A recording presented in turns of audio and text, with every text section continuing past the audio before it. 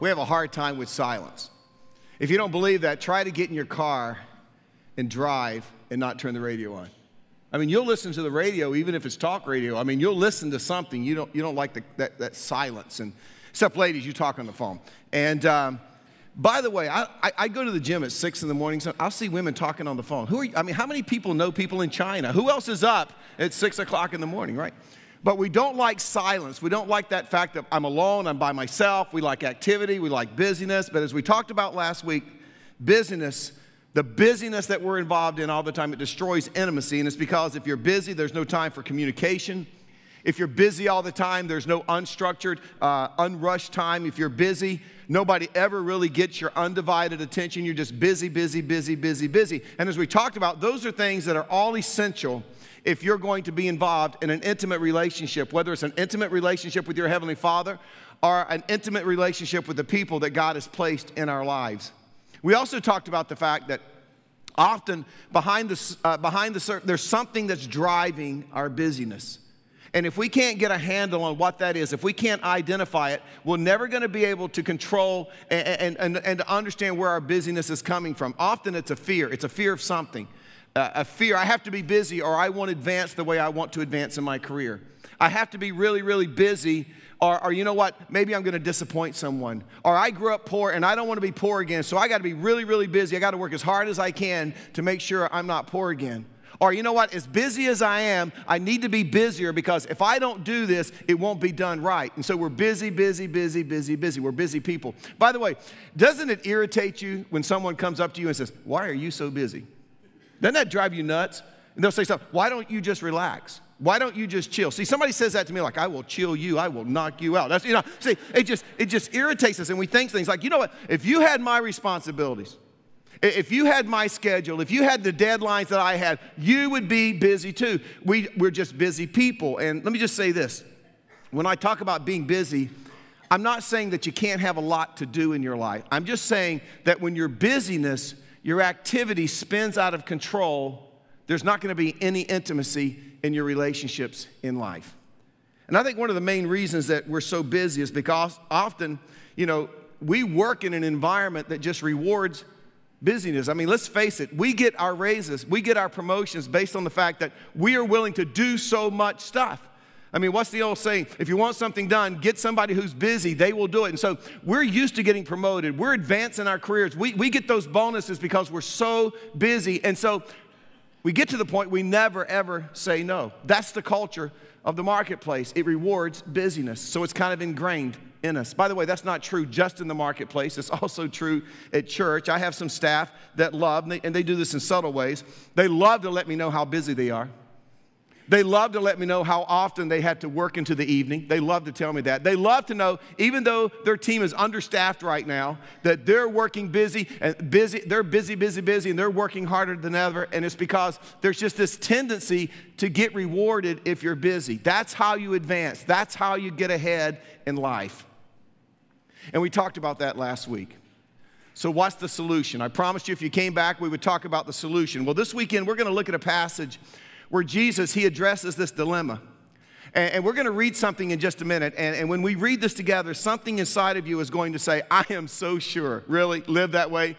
Maybe in another life. On another planet, right? Jesus just doesn't understand. See, Jesus, he didn't have a mortgage.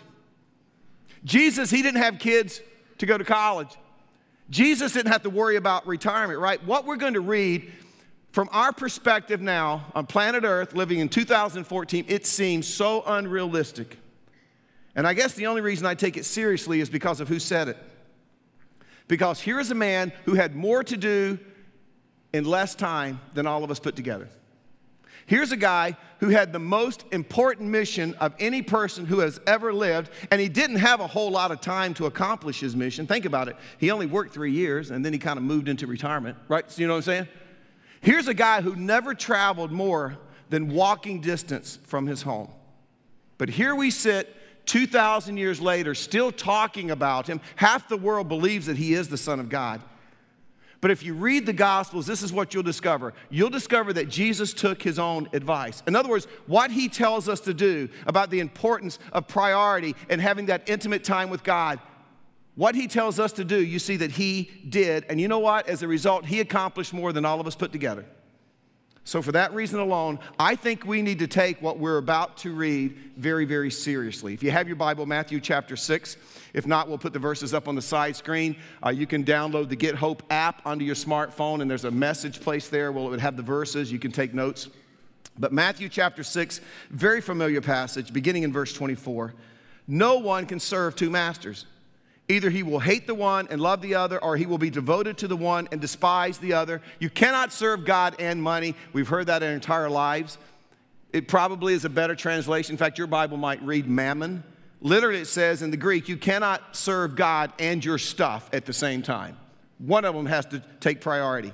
Then he goes on to say, Jesus says, therefore I tell you, do not worry or be distracted, right? Don't be distracted about your life, what you will eat or drink, or about your body, what you will wear. Is not life more important than food, and the body more important than clothes?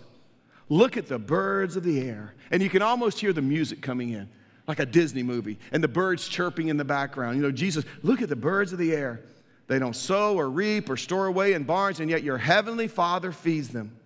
Are you not much more valuable than they? Now understand, he's talking to a first century crowd. In those days, they didn't have refrigeration.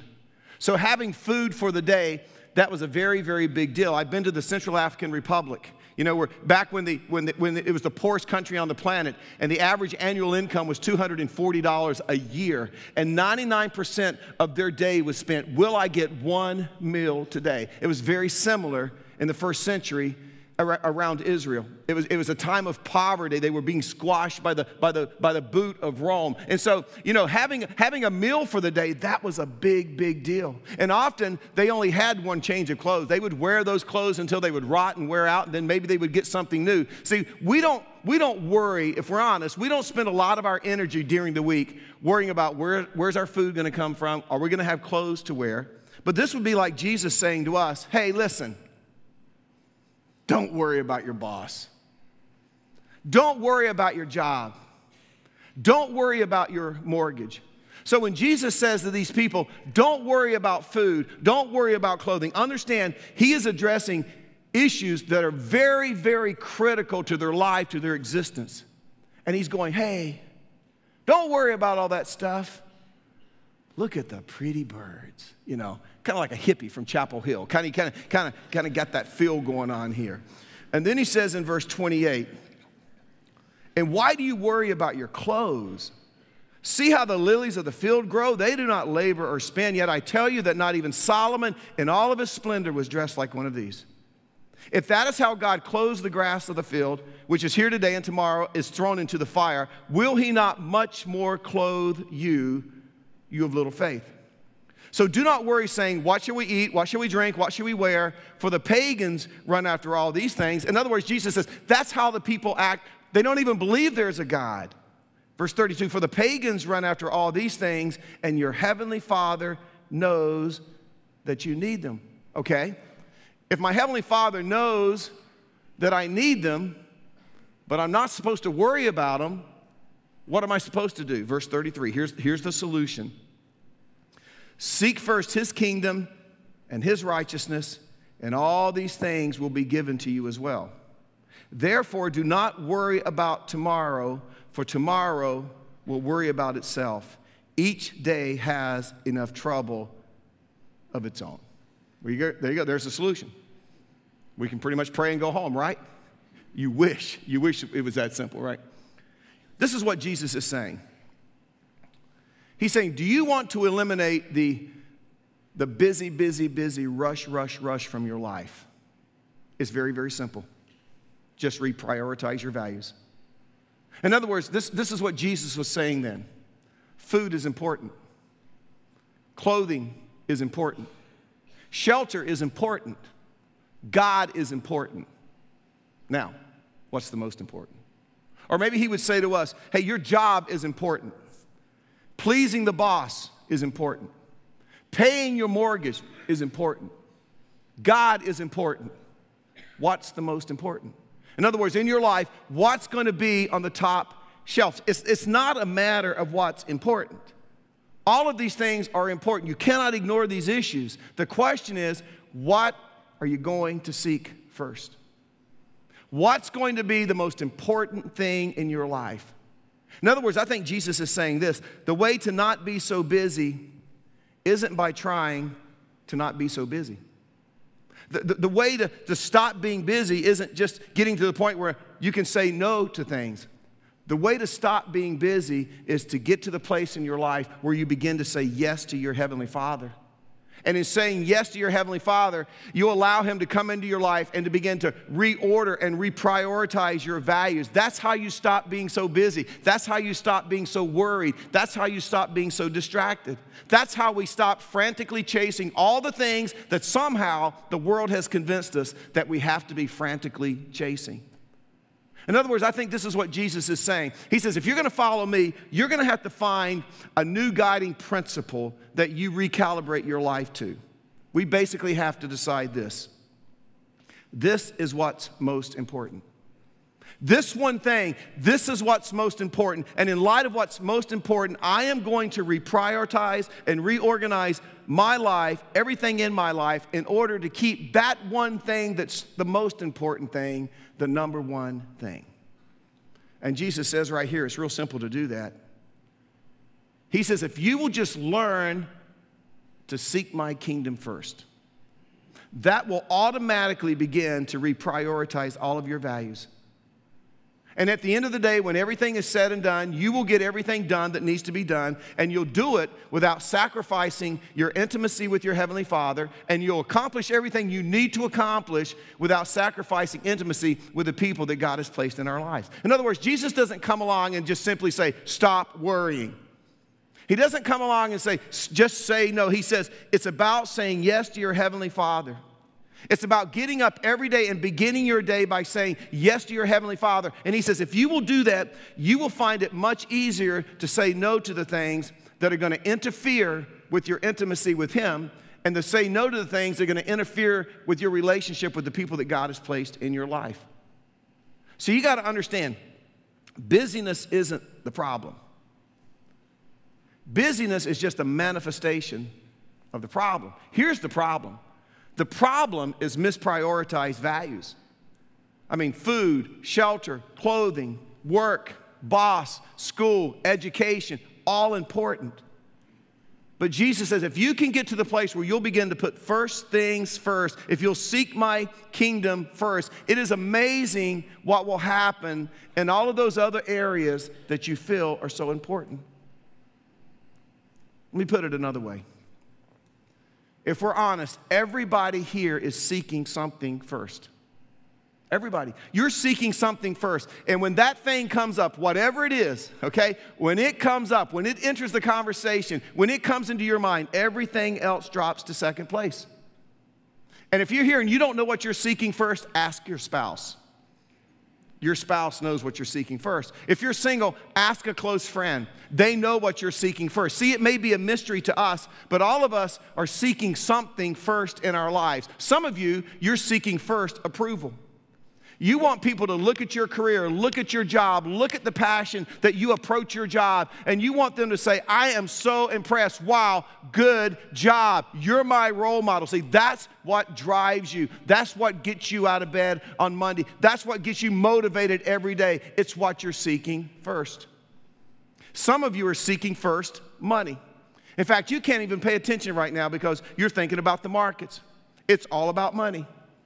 I mean, don't get me wrong. You love your kids, right? You love your spouse. You love God. But if it has anything to do with making money, all of a sudden it has your undivided attention. That's what you're seeking first. Some of you seek organization. You just like things orderly. You like things structured. Laura can take chaos and in a few minutes turn it into order, except for her closet. If you could just pray for her in that area, okay?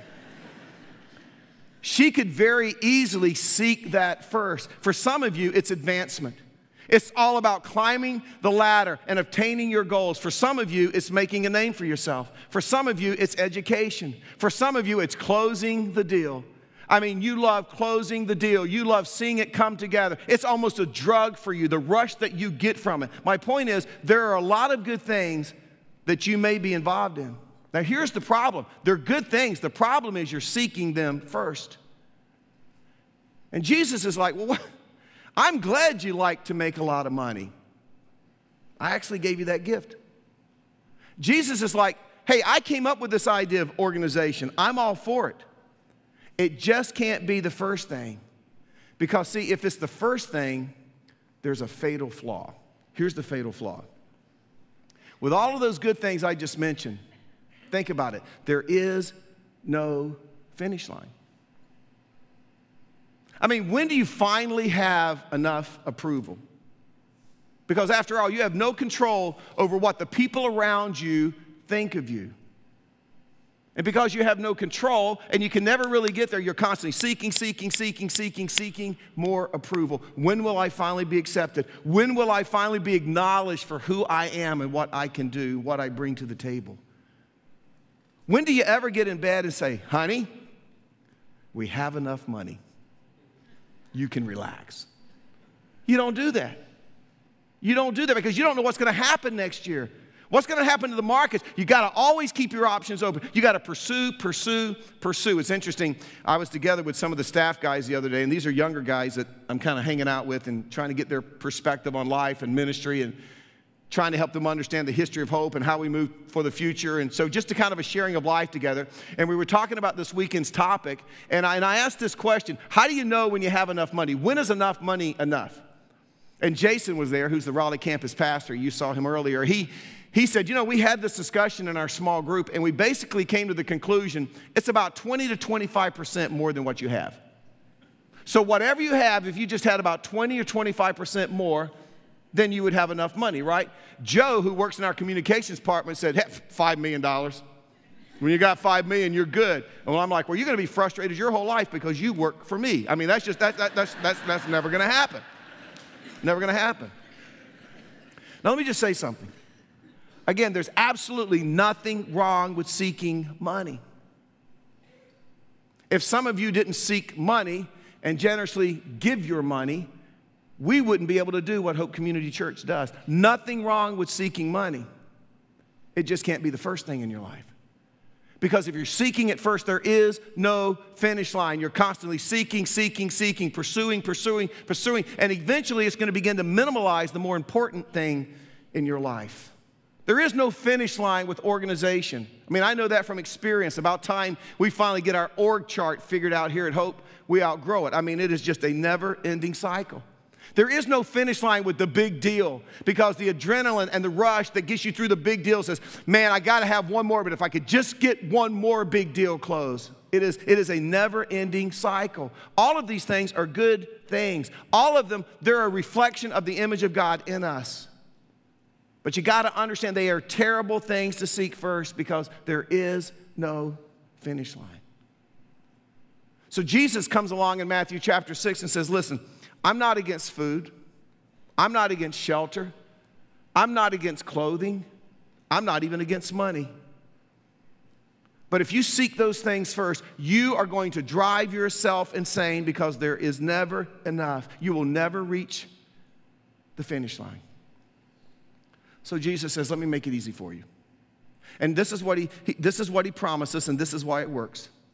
He says, if you'll just seek me first, just put me on the top shelf of your life. If you will seek me first. In other words, if my relationship with you becomes your priority, and if you will allow me as Jesus, the one who died on the cross, so you could be reconciled back to God and go to heaven when you die, if you would allow me to reorder and reprioritize your life, Jesus says this is what will happen.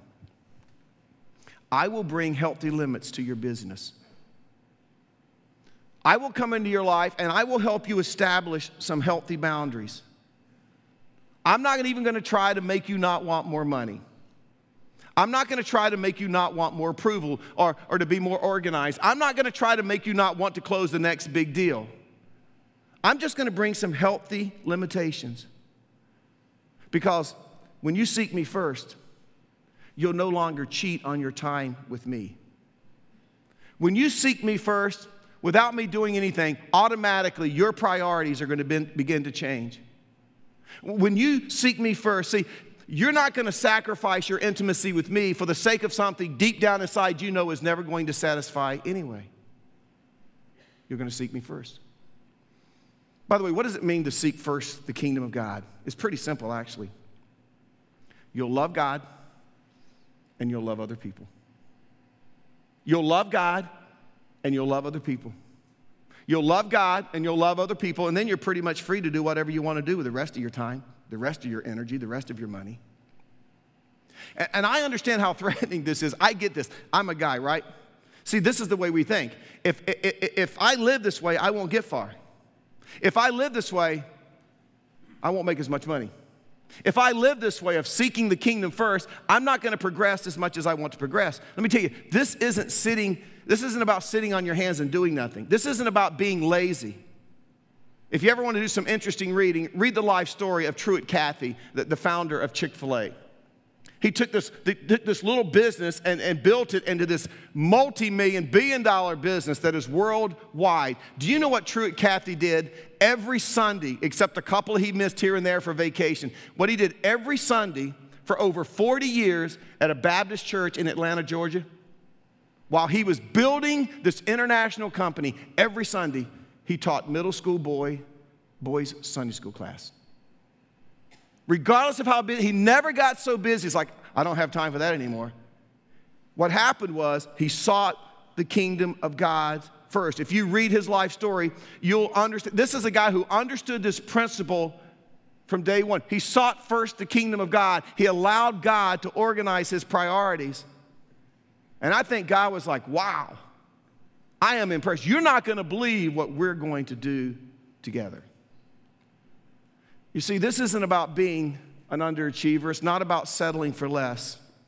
I mean, after all, God has given you your gifts. He's given you your passion. He's given you your leadership and your drive. It just can't be number one. Because if it's number one, you will be in endless motion. And you will cheat on your relationship with God. And you will cheat on your relationships with the people that God has placed in your life. Let's be honest. You'll cheat on your relationship with God. You know how I know that? Let's say you get too busy in your schedule. Do you go home and sit down with your wife and say, honey, I'm getting too busy. I'm going to have to tell work I can't work as much. I'm going to have to quit my softball team. Honey, we're too busy. We got to sit down with the kids and tell them they can't do 22 different activities during the week. What's the first thing you do? I got to let the church know I can't serve anymore. Or I got to drop out of my small group. I'm just going through a busy period of time. Am I right? Am I right? See? Who said that? Could somebody shout, can I get a witness? Because I may go crazy if you let me. Okay? Let me try again. You get tight financially. You sit down with your wife and say, honey, we got to get rid of cable.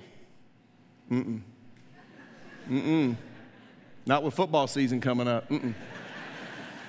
Honey, it's tight. We got to sell our season seats to the state game. Honey, we should probably quit drinking so much Starbucks. Nope. Honey, we got to cut on our giving. We got to pull back. Things are tight. Who's the first person we cheat? God. Everything comes from God. The first person we steal from is God. The first person we cheat is God. Reminds me of a joke. The scariest words my wife ever hears during my messages, it reminds me of a joke. Here's the joke. Farmer John had a cow. Cow's name was Bessie. Went out one morning into the barn. Bessie had twin calves. Ran into the house, told his wife. He was beaming, just elated.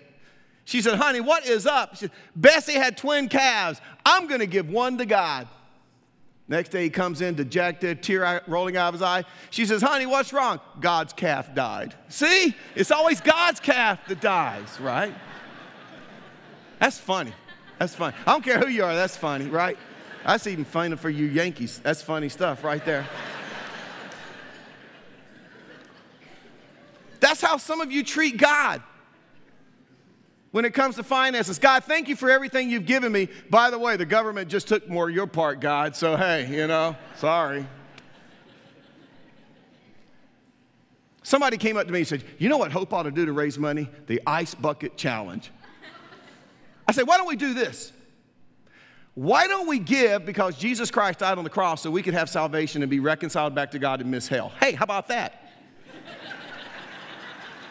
There's an idea. Anybody ever thought of that? You know? And I know this is old school. Why don't we just do it because God told us to? Now, that's really crazy talk, right? No, it's just easier to cheat God. Take them off the top shelf. I'll put them down here about the fourth shelf. Jesus says, if you will seek me first, and if you will allow me to reprioritize your values, then all of those other things that are so important to you, they'll be added unto you. I'll give you those things. To which we respond, and this is what some of you are thinking right now, but how? Because if I don't do it, it won't get done, or somebody else will do it, and they're going to get the glory, and they're going to get the raise, and they're going to get the promotion, because, see, we think it all depends on us. And God is going, oh, wow. Hello, do you think I was born yesterday? I am God, right? I can fill in the gaps. I can actually make this stuff work out. If you will just organize and prioritize your life around me, all of these other things that you need. I know you need retirement. I know your kids are going to college. I understand you have a mortgage and rent. I get that. I'll make sure those things are taken care of. I am in your corner.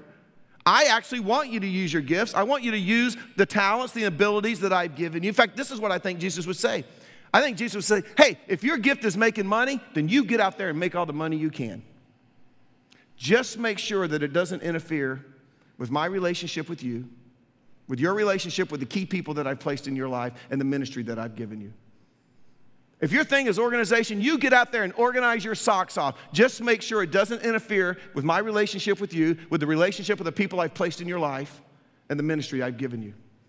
If you love closing the big deal, you close deals until the cows come home. You just make sure that in the process, it doesn't interfere in my relationship with you, with your relationship with the people I've placed in your life and the ministry that I've given you. And I know that sounds so scary for some of you listening right now.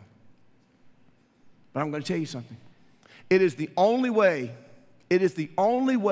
out of the craziness that this world has placed us into. Because we look around and there's so much to do, right? And there's just so much that's not getting done. But I'm telling you, it is the only way to be productive on two fronts. You're seeking something first. And if it's not God, whatever it is, I guarantee you, there is no real finish line. So there is no way out. But if you will begin tomorrow morning by carving out some time and saying yes to your Heavenly Father. God, I'm going to begin my day with you. I'm going to dig into your word. I'm going to allow you to speak to me through your word. I'm going to become saturated in your blueprint for life. If you will make that the habit of your life, and studies tell us that if you do something every day for 3 weeks, it becomes a habit. If you will make that the habit of your life, you're going to find it much easier to say no to the things that will wreak havoc on your relationship with God and on your relationships with the people that God has placed in your life. But this is basically what it boils down to. At some point, you have to put God to the test. At some point, you have to trust God. You have to decide, am I willing to believe that God knows what he's talking about and I'm going to seek him for? At some point, you've got to say, God, listen, I don't have enough time, God, to be what I need to be at work and to also be what I need to be at home. So I'm going to have to cheat somebody. So God, here's the big one. I'm going to cheat at work. Because I'm not cheating at home anymore. I'm not going to keep expecting my wife to be the one who understands or my kids to be the ones who understand. God, I'm going to look for somebody else to understand. And God, if they don't understand, then you're going to have to intervene, God, because that spells trouble for me. But God, from here on out, I'm doing life your way because now I understand.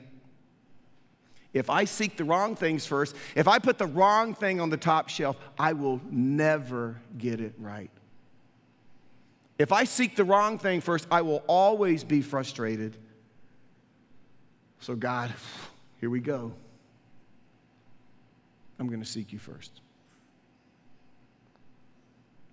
Let's pray together. Some of you right now, you cannot even begin to comprehend that. And because part of the reason you are kind of a self-made person, you've been successful. Maybe you grew up in poverty and you pulled yourself up by your bootstraps, right? And you may, from a human perspective, be living the life we all dream of. But I can guarantee you this. If that is the first thing in your life instead of your relationship with God for a Christian, there's frustration, anxiety, probably depression. And then there's a lot of you here that you've never really crossed the line to be a follower of Jesus Christ. And you're like, that's what he's asking me to do? Seek him first? Put him over, and that's just so threatening to you. See, this is not an easy decision. That's why Jesus said, if you really want to follow me, it's about dying to self. Ooh. It's about picking up your cross daily and following me. Somehow we've given the false impression that following Jesus is easy. It's an incredible journey. It's an adventure. It's very rewarding. You never find the word easy. Father, I know that this is scary for a lot of us because we're just afraid of what might happen if we put you on the top shelf and if we seek you first. Like, what are you going to do to us? And I pray right now that you would help us to face our fear and to see it as really what it is. It is simply a lack of faith in you.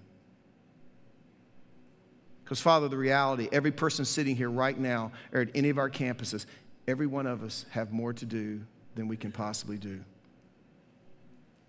In spite of that, I pray that you would give us the courage to seek you first so that we can end the turmoil and the busyness that drives us. Thank you for this reminder. Help us to see, at the end of the day, you are all we need. Help us to see that you are enough. Help us to see that everything we need is found in you. Help us to seek you first. In your name we pray. Amen.